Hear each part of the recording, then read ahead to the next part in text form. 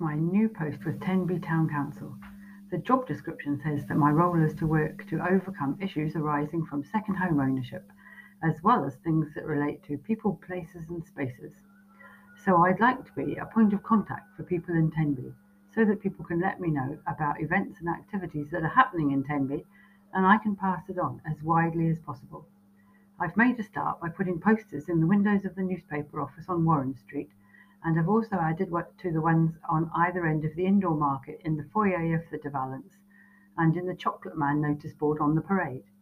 If you or anyone you know is organising an event or is part of a group and has a poster that you would like to go in these places, drop a few copies to the Town Council office in the De Valence, and I will trot round and put them up.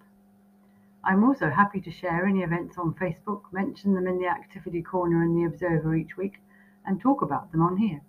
I'm also updating the list of local groups and societies that meet in Tenby. If you are part of one or know someone who is, please get in touch by popping into the Town Council office in the De Valence on Upper Frog Street, or send me an email on tenbytownclerk@btconnect.com with details of the group and where it meets and who can go and a contact. Thank you.